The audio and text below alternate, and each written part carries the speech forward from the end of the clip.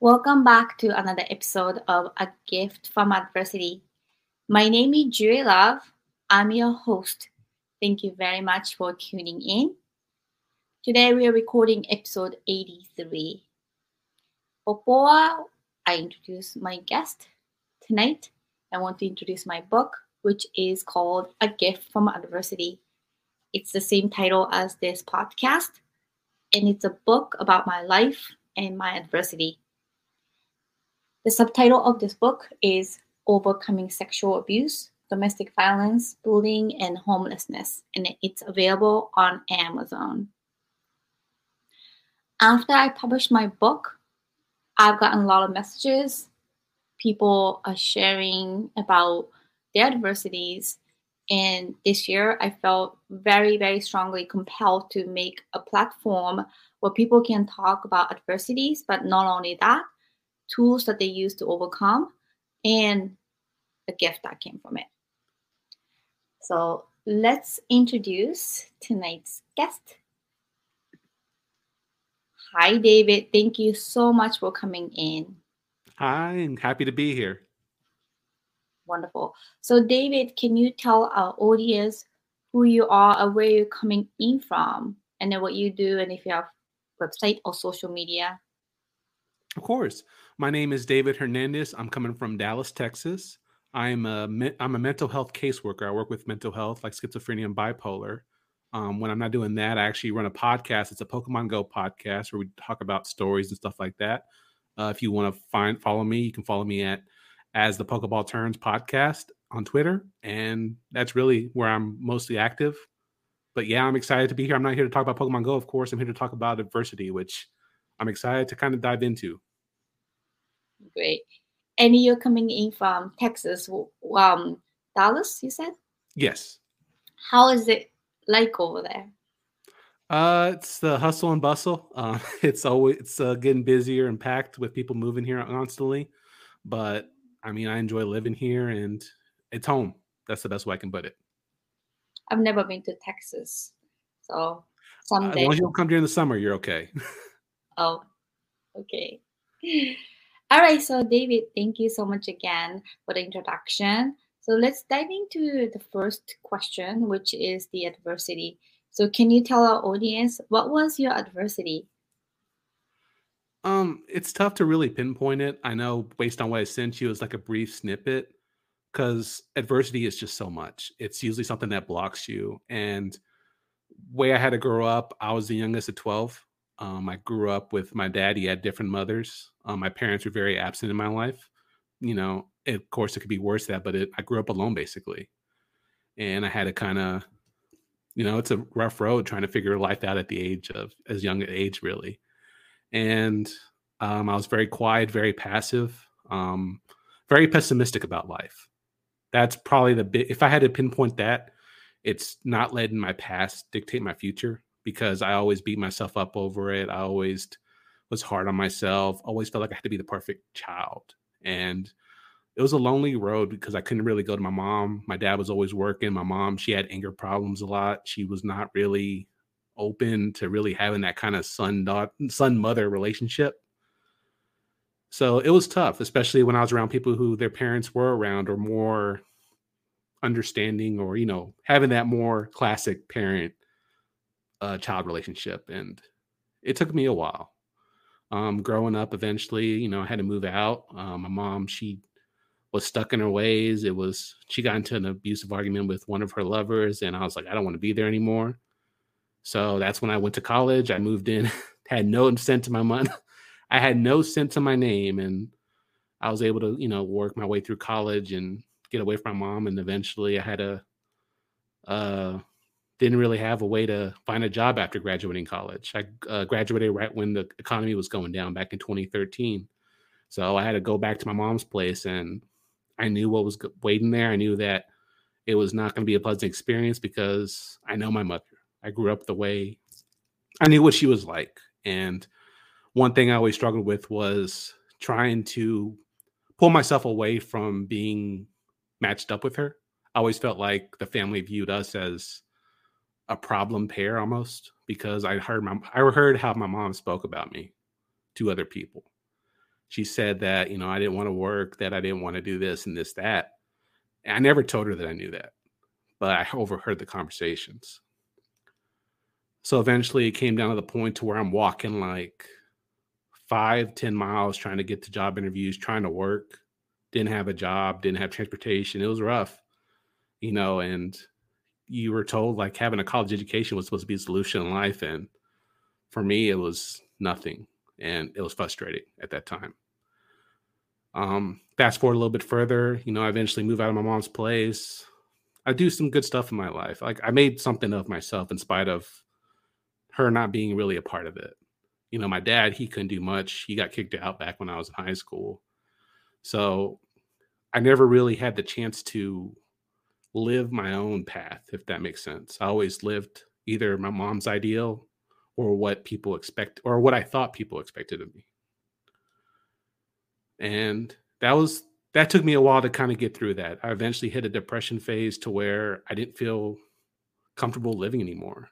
I felt like this is it. This is life. And it was frustrating because I always felt like life was supposed to be more than that. And I remember it was pain trying to wake up every single day. And it's like another day. Not really. I don't know. It's tough for me to describe. I just remember being very dark at that time. I lived by myself. I was on my own. A lot of my friends had already gotten married. I'm a bachelor. So it was a very lonely road. And eventually my dad passed.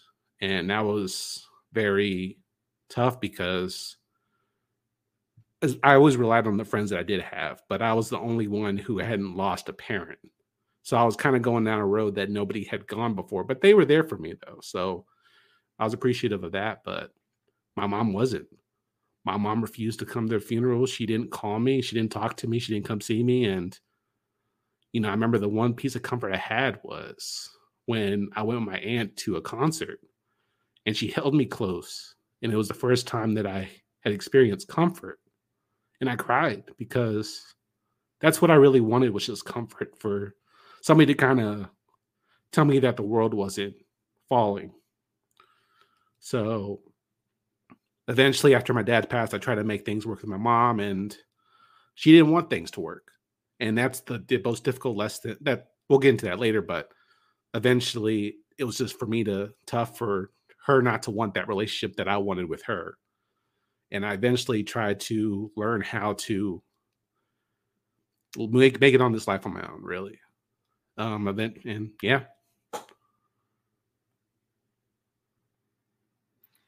So let me go back. First of all, thank you so much for sharing that. You said you had 12 children?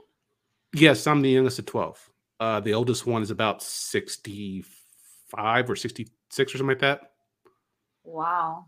Yeah, we didn't grow up together. Let me preface that. Well, I take that back. I grew up with one of my sisters, and she was a problem child. She always got into trouble and stuff like that. My parents and her were always arguing. But the other ones, they didn't like me for whatever reason. At least that's what I was told, because my dad, back in his past life, he was not the best man. He would he would abuse them. He would abuse the women he was with. One of them told me that he held a gun to the face of one of them. So that's kind of the man he was at the time. But when I was born, he wasn't that guy anymore. At least not as from what the stories told me. So there was a bit of jealousy from what I understand. So I never grew up with them much. The one time I did see them, for most of them, was when my dad passed. And that was the first and last time I saw a lot of them. Wow. So let's talk about, I know you mentioned a lot, and your mom, like, still, she's not in your life. She doesn't want to be in your life. Correct. Yeah. I tried to mend ways, but it's a part of any relationship is it takes two people for it to work. And the only time she ever wanted me was when she wanted money. That's been the entire relationship that I've had with my mom since I became 18, really. And for a while, that was normal. Like, I didn't know anything different. And then I had a friend tell me, like, that's kind of weird. And I never thought about it because for me it was normal. That's what I grew up with. But even now, like I haven't heard from her since 2019. First of all, David, thank you so much for sharing your life story and adversity and being brave and being honest and vulnerable. And a lot of times, the people who went through extreme abuse and neglect, such as your case, it's very difficult to even talk about it. It's very difficult to even comprehend, or like, just like your friend said, that's kind of weird. You know, we don't know the difference between the healthy parenting and then kids relationship versus what we have experienced because we have no comparison to it.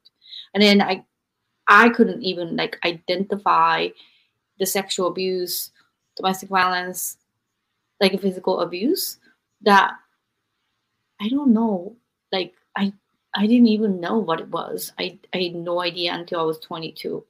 Like until like my counselor told me that is called sexual abuse. That is called PTSD. And I had zero idea. So growing up in that difficult situation, were you bullied at school? Were you teased at school? How was your school life when you were having this extremely dysfunctional family life? In elementary, I was bullied a lot, especially because I was very sick growing up. So I couldn't exercise, so I gained weight. And, they made the fat jokes and all that. And I was very sensitive. And my mom didn't want anything to do with that. She said, well, if you weren't so fat, you wouldn't be bullied, kind of thing. And that pretty much shut me from ever going to her with any problems. So I just took it. That's all I knew how to do was just take it. And I couldn't go to my mom, couldn't go to my dad. And my mom kept me away from the outer family. So that's how it was for her until I was about in middle school. And then that's when I had some more friends around me. I wasn't as alone, which was nice. And things looked up after that. When I went to high school, that's when my mom and dad separated when I was in ninth grade. My mom basically told my dad that she was going to call the cops and say that she was going to say that he threatened her with a hammer. And that's what she did. She called the cops. And that's when my dad left. And my mom went to a bit of a party phase. She got very drunk pretty often, drank a lot of alcohol. She would have, I don't know how many times per week, but one time she got into a wreck while driving while intoxicated. And that scared me. And that was right when I was around 14. And I couldn't tell her anything. Like nobody can tell her anything. She'd get angry, and I always worried about my mom's anger. And, I would try to pretend like things weren't like that. I spent a lot of time with my friends because that was solace for me. That was comfort. Didn't have to deal with my mom. And that's how it was for probably most of my high school time. It sounds like a nightmare. It felt like one sometimes. When looking back on it, I'm like, there's not really a world where I could have handled it differently. I was 14 at the time, but, it felt weird trying to be a parent to your parent almost. That's probably the best way I could put it because I knew what she was doing wasn't the most wise thing, but there was nothing that I could say to stop her. And it's a very weird feeling. And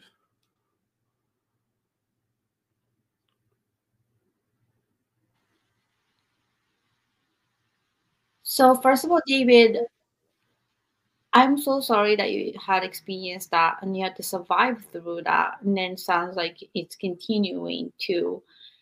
And I I don't know.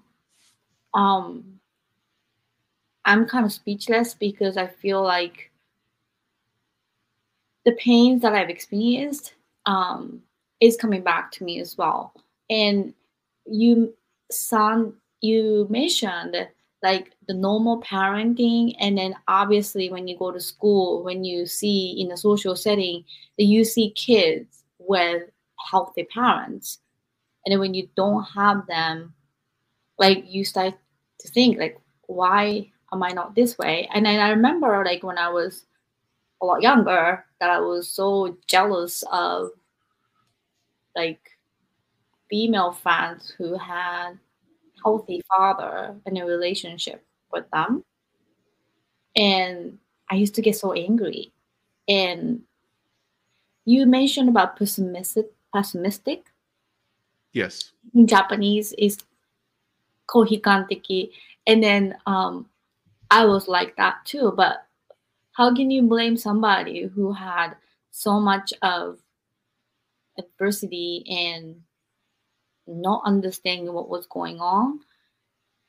And how would you really describe looking back, like your mental health stage was really growing up, having those kind of environment? Well, to actually, I want to touch on a point real quick. So when you talked about when you looked at when you saw daughters or people with parents, I remember that went through that phase too. To where whenever I'd see a child playing with their parents, I always wanted to be that. And I remember having that same anger, like, why couldn't I have been that kid? Why couldn't I be the one with the smile on the face? And I asked that for a long time, even as we get more into it. But to answer your question, I didn't really.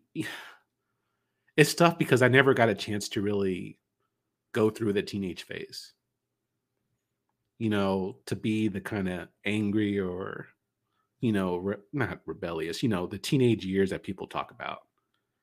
Because I had to worry about my mom the entire time. So I never really got to chance to experience to really dive into what I was really feeling at the moment. I couldn't even feel comfortable doing it because I couldn't go to my mom. Who would I go to talk to about it? My dad was gone in my life. My mom's getting drunk. I never really got a chance growing up to really look into how growing up affected me. And it took me a while to kind of really come to terms to be willing to go feel actual pain of what it was like going through. So it was a lot of me having to neglect my own needs. And unfortunately, it reflected more later in my life to where I put everybody else ahead of myself, to where I always wanted people's approval. I always wanted to keep the peace. That's always been my role. It always did, and usually to a detriment to myself, because I felt like if I didn't demand anything, if I played the very middle ground, people would accept me. People would like me. I wouldn't have to worry about what I grew up with, basically.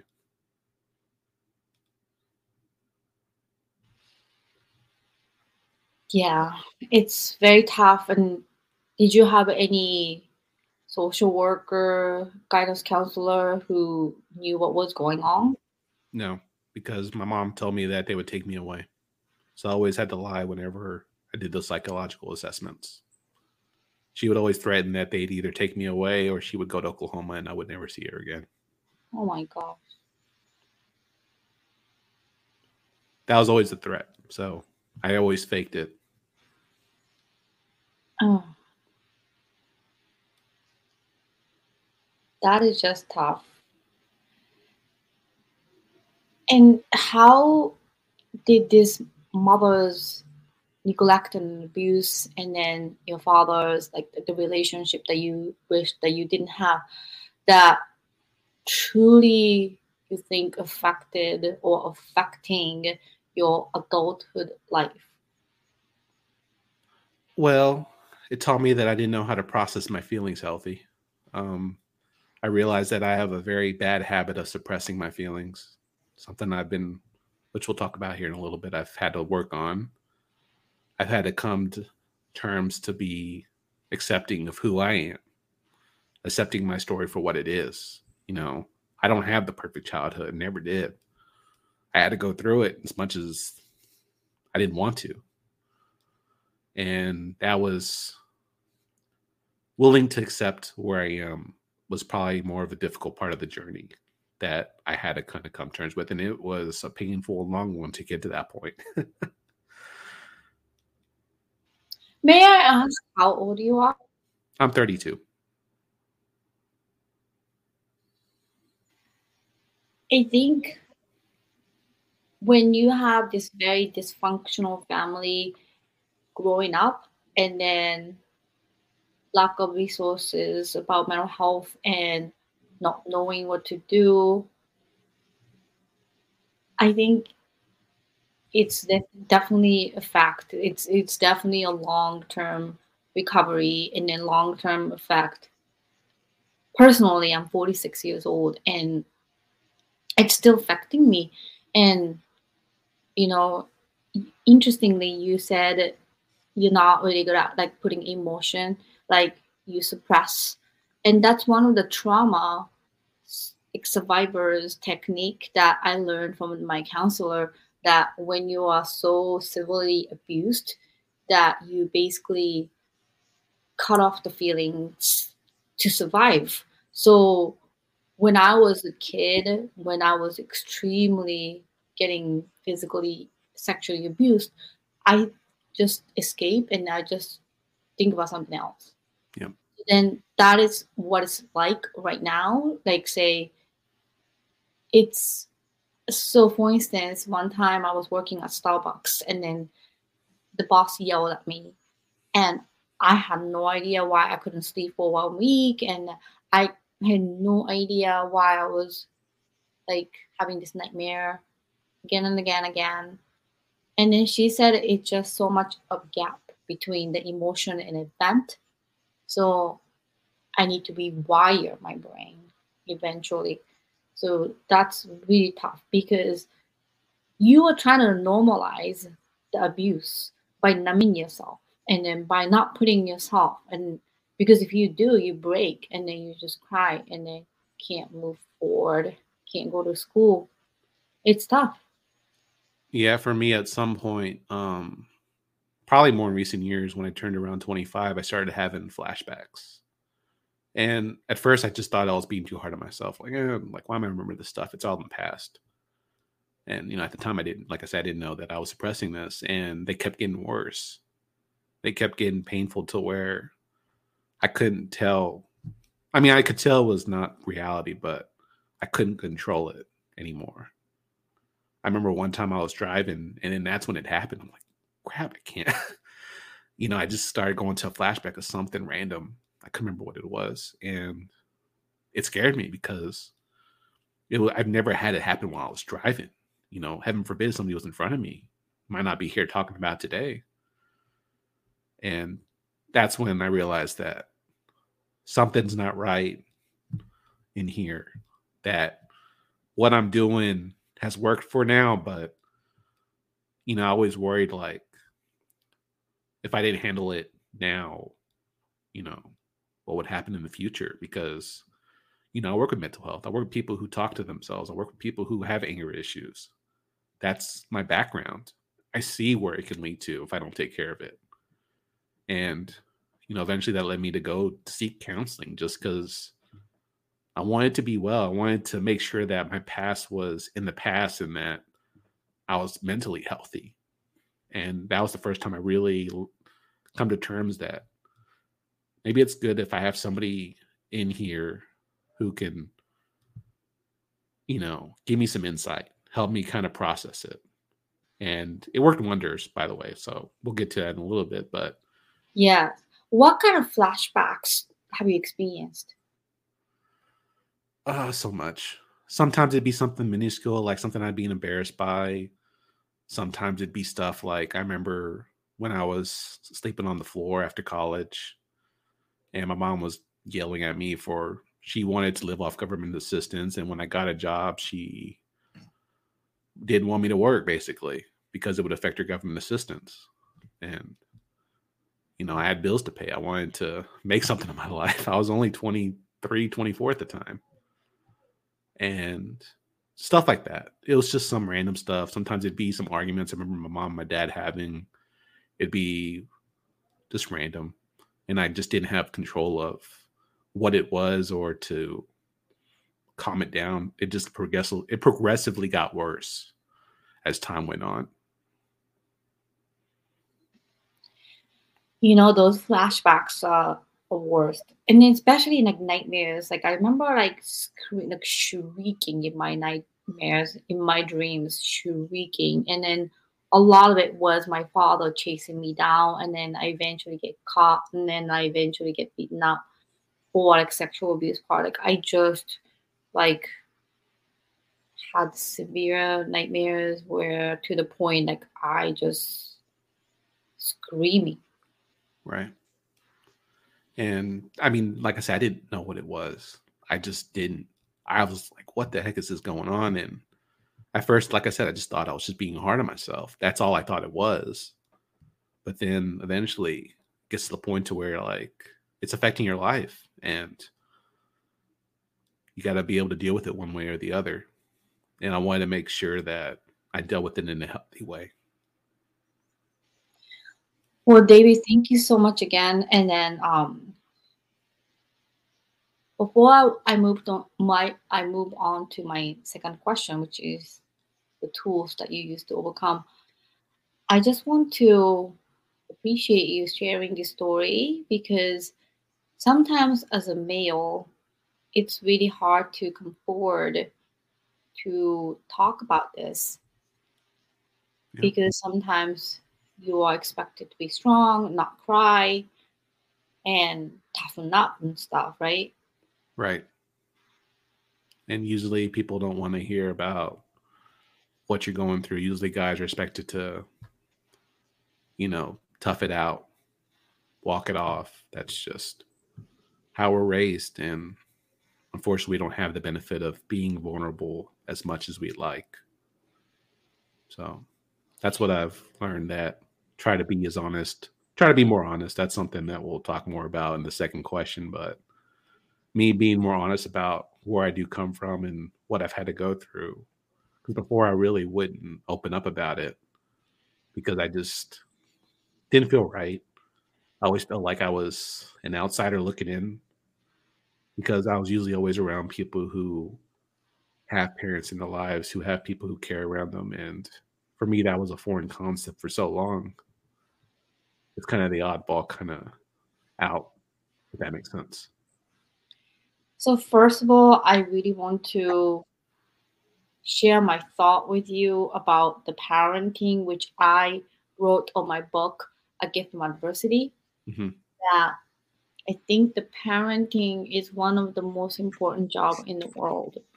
However, it's one of the most not credible license that you get because if you want to treat somebody and become a doctor, you go to school and extensive training and then pass the board exam, same as attorney. But the parenting, there are so much ethical things and then the financial things. It's just so hard that anyone can become a parent. And then there's no prerequisite to be a parent. And that's really the stem comes from because obviously not everyone's perfect. And my parents included, they weren't perfect. And then they were young and there was no monitor, there's no screening. Oh, now you have this problem, you cannot have a child. You have to fix yourself first to be a parent. There was nothing like that. There's nothing like that. So that's kind of my take on it. So anyone can become a parent and without any training or ethical understanding, and nobody will screen it. So the child become a victim so often of abusive parents because there's no screening and you just don't know, like when you are growing up in the abusive household, you don't even know you are in it. And obviously know how to escape from it because that's where you live, and that's like the worst situation that you can ever imagine. And that's something that helped with the healing, was to realize that my mom and my dad, they are human. They're not perfect. In spite of all the faults they did have, I believe they did the best they could.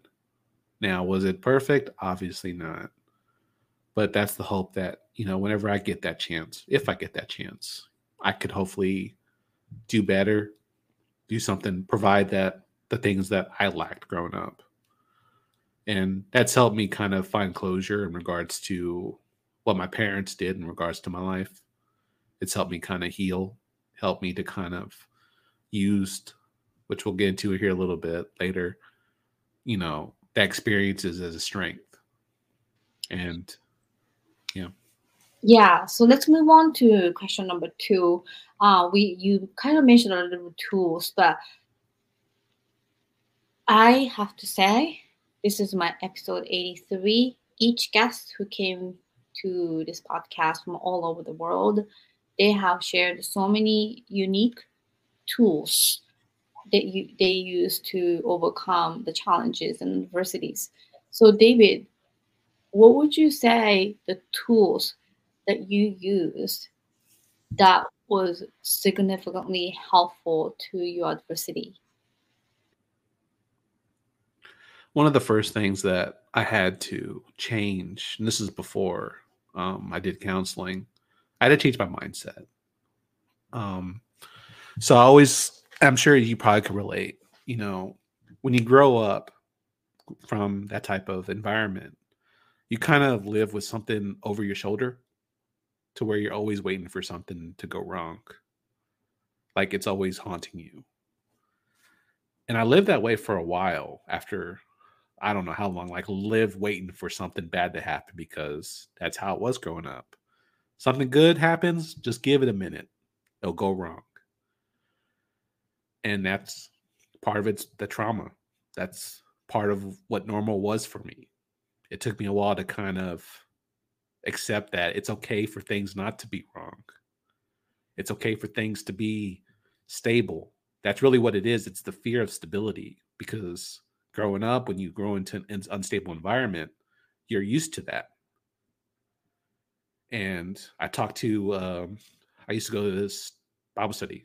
I talked with my friend, his name was Paul. And I talked to him about this. Like, dude, I'm waiting for something to go wrong because there's nothing had gone wrong in about 6 to 7 months. And it was weird. And, he shared his insight saying, like, it's okay for things to be okay.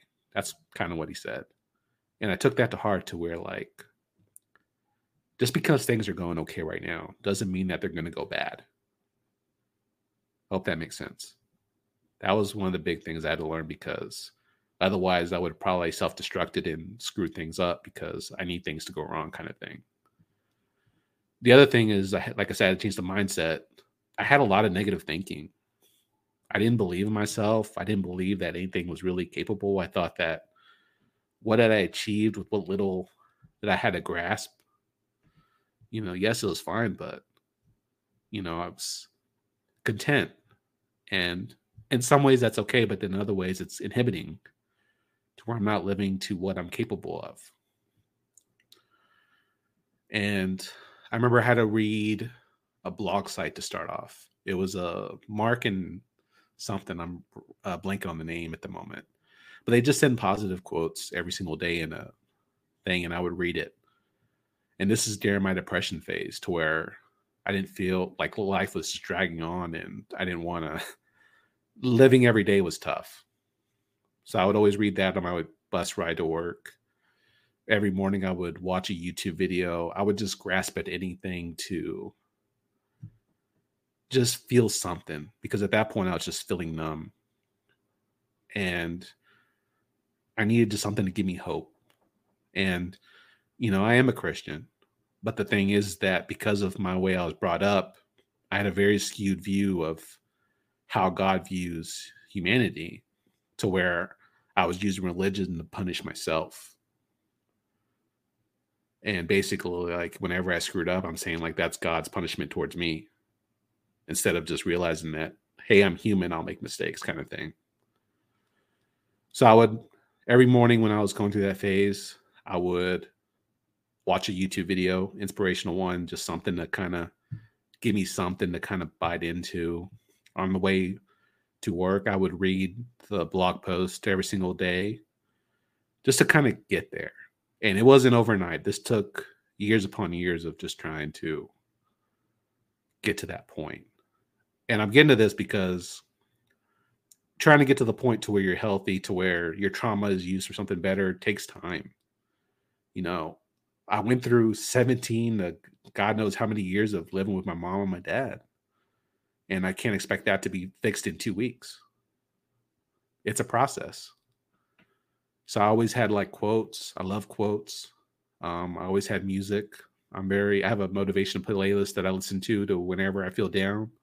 I listen to it so I can kind of help process why I'm feeling down. Eventually I went to counseling. Counseling has worked wonders. I always recommend it. I know it takes a while to find somebody you really click with, but when you do, it's life-changing. I got to share a lot of the stuff that I held in. The flashbacks disappeared. He encouraged journaling, and then he gave me an emotional wheel. And basically what he encouraged me to do was, if I ever had any kind of feeling, like if I was feeling down, anxious, whatever have you, I get the journal out. And then I get the emotional wheel out. And what the emotional wheel is, it has the broad emotions on one outer circle. And then it breaks it down into smaller words. And you go like, oh, I feel like this, but more like this.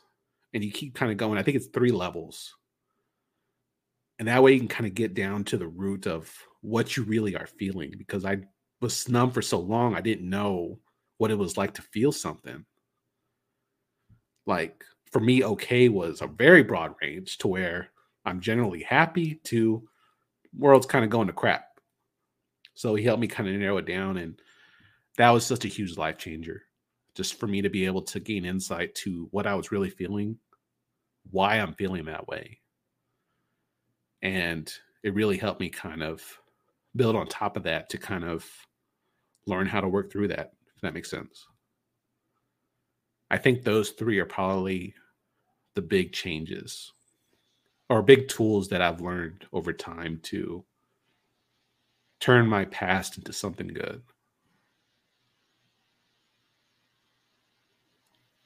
Well, thank you so much for sharing that. And sometimes that you mentioned the counselor, like it's really hard. Like for me, it's really, really hard to find somebody that I can click. And I don't know, it's just sometimes it's a nightmare itself, because like sometimes, like, when you try to open up and then they are not really listening. Yeah. I had a counselor fell asleep like over the phone. I had to wake up. It was like really bad. But anyways, yeah, it's just like I feel a lot of counselors, except like a few, like are very wealthy and very privileged to be able to go to college and the master's degrees and support from the parents, and oftentimes they don't really understand to be a homeless and then be raped or abused. And then I just had this huge trust issues of like, why are you talking to me like that? Like you have no idea what I went through. So I'm glad that you found somebody who you were able to trust in them, get something out. And that's the hardest part, is that's part of the reason why I felt like an outcast, because I didn't really have anybody to talk to about what I'd gone through. I had one friend. He was the closest friend I had because we kind of had similar backgrounds. Mm-hmm. And like I said, I encourage counseling, but like you said, counselors you don't know what you're going to get. It takes a while, and sometimes you may not find that person, but maybe it's a friend you can kind of lean on. And my point being is just, you got to have that person to where you're not doing it alone. Because, for people like, maybe even yourself as well, based on what I know about you and myself, we've done it alone for so long. We're good at that. But having somebody else come in and kind of walk through the pain and stuff like that is just invaluable. And probably definitely a very big tool to find if you're lucky enough to find somebody like that. Yes. How was journaling? How did it help you? It helped to where eventually I would feel something, it would affect my mood all the time, and I didn't know why. It was just really not understanding why I was feeling that way.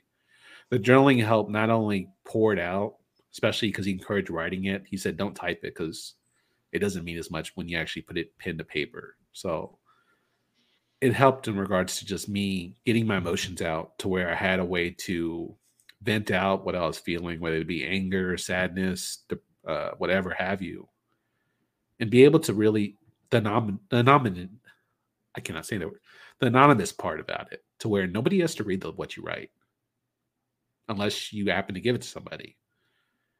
But for me, I could write down what I genuinely felt. I could be honest. I could say whatever the hell I want because nobody's going to ever read it unless I really give them permission to read it, kind of thing.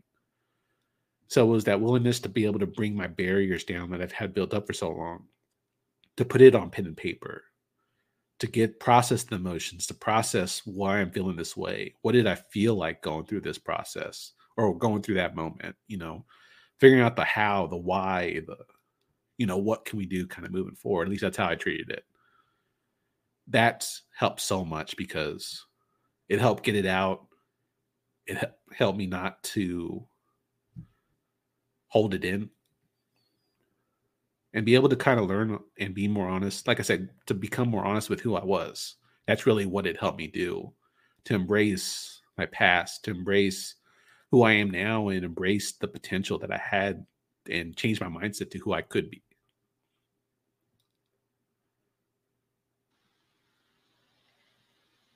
Well, thank you so much for sharing that, David. I really appreciate it.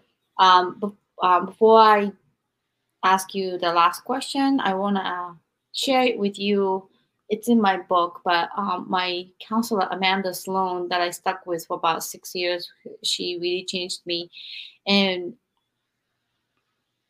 when I first went to her, I really didn't want to continue, but she said, Sorry. Juri, I just want to let you know, this is at the door as I was leaving.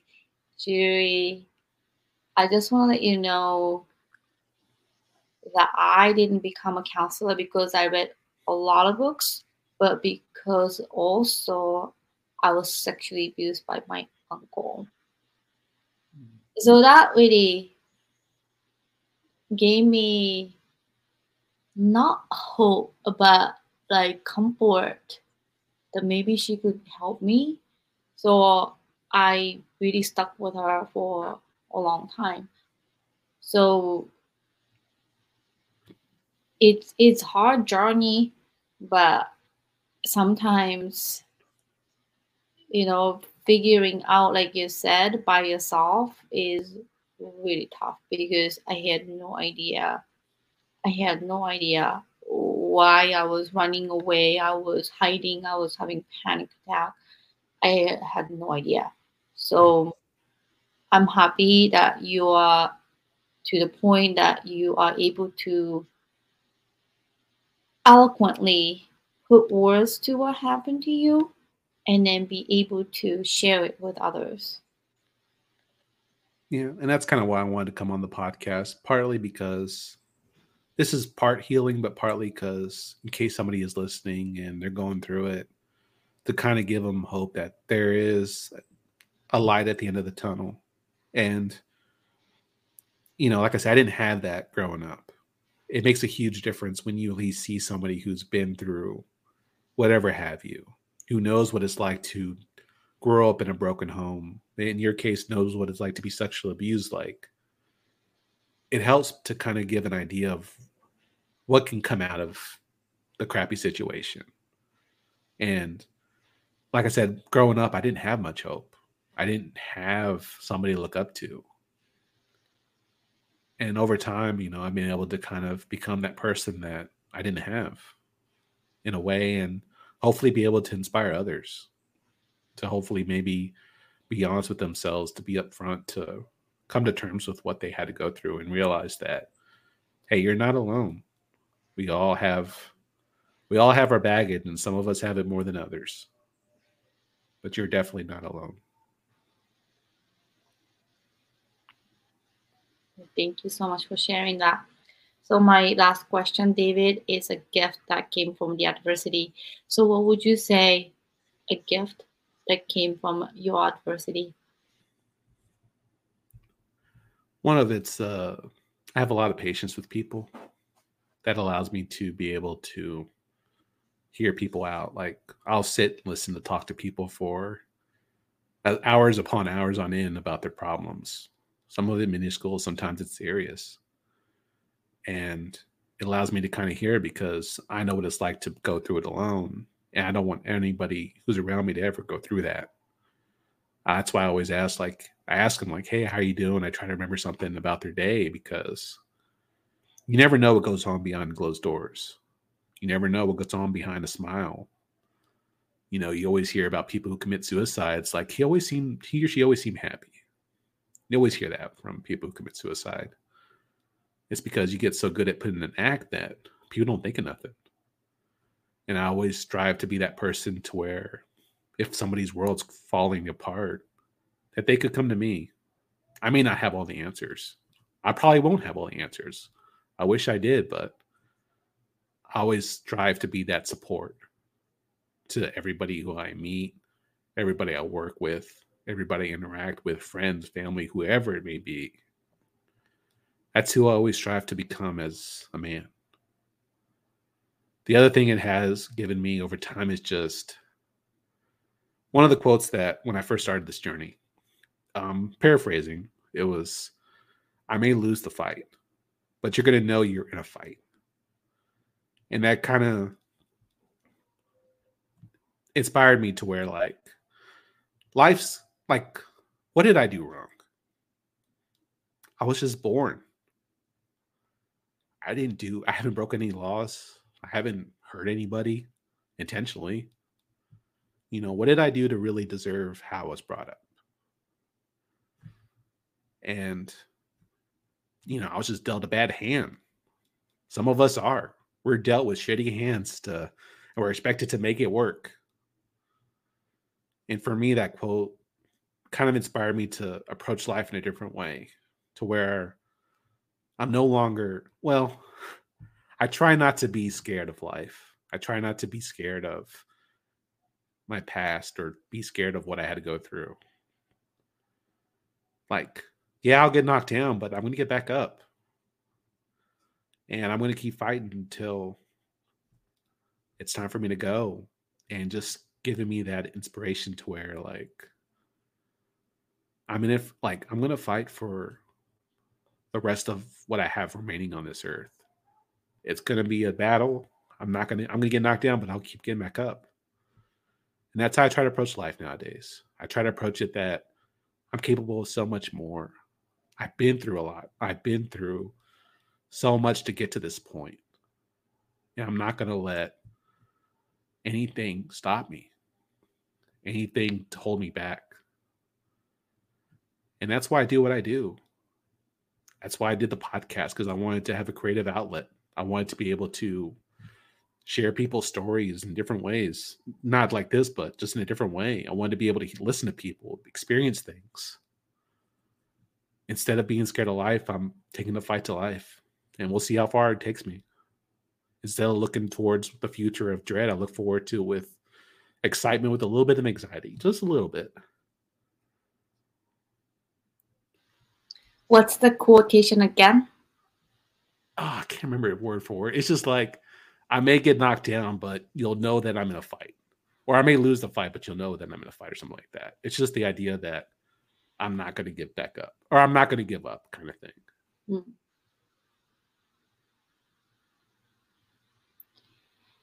I like that. Yeah. I did too. And that's why I always remember it whenever I feel down. To always get myself back into the game or fight and just keep going. Yeah. I feel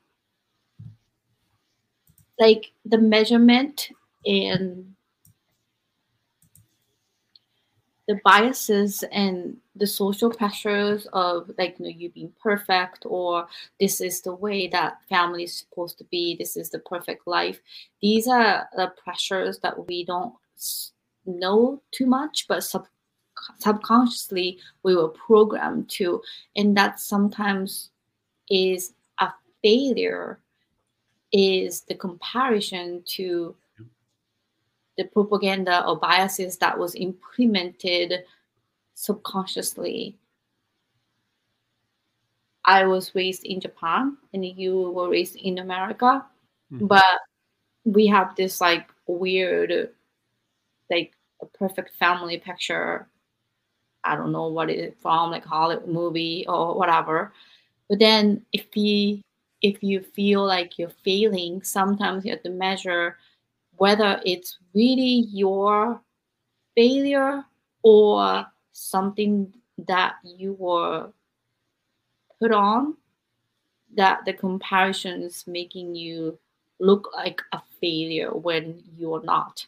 So I really like the quotes because sometimes I feel defeated, sometimes I feel like I'm losing, and sometimes I feel like I'm winning. But these are like a measurement that I don't know where the comparison is coming from. And imperfection is completely okay. And then you trying to not give up and then wake up for another day, that's enough. And just get through the day and then do whatever it takes to go through what you went through that's maybe affecting you. That is completely okay. You are not losing and then you are not going to give up. But I just wanted to share that with you. No, I appreciate it. And yeah, just keep fighting. That's the best thing I could say. It's just like the world will knock you down, and that's kind of the part of the thing that kept me going. Me, it's like the world's already tried to knock me down with me not to do anything. At least let me try to fight back, and lets me see how far I can go with it. And yeah, I think that's what's given me hope. That's what's given me purpose in life. It's just the willingness to be able to use what I've gone through in a way to where I can inspire others, whatever that looks like. It's part of me kind of have to figure out. Like I said, I haven't written a book like you have, but I've always liked the idea of writing and be able to spread your message to other people that way. That's why I've come to realize that I love reading. I read motivational books, but I also like reading autobiographies because you get to hear about the behind the scenes of what people you looked up to had to go through. And it's amazing to see some of the stuff they had to do. Absolutely. Well, thank you again, David, for being a gift from adversity. Before I let you go, if you know, or if somebody is actually listening to a podcast in the future or now who are going through the same adversity that you went through, what's your biggest advice that you can give? Well, first, I found the quote, if I can say it real quick. So the quote that I was always referring to, I went looked up my Instagram real quick. You may kick my butt. I didn't know if I can curse on here or not, so I just said but you're going to know you were in a fight. That was the quote. And that, like I said, goes back to like, you may kick my butt, you may knock me down, but we're going to scrap a little bit, for lack of a better term. But anyway, I'm sorry. Just wanted to share the quote real quick. Well, thank you so much. Yes. And no matter what you're going through, at the end of the day, your mind is the one that can beat you up more than the physical, sexual, any abuse, because that is something that's out of control. But then, especially when you're a child, but then how can we help other people or help ourselves much faster than what you and I sacrificed and then got really lost for not having resources and lack of understanding of the mental health. So I hope that our conversation can help navigate through somebody's adversity.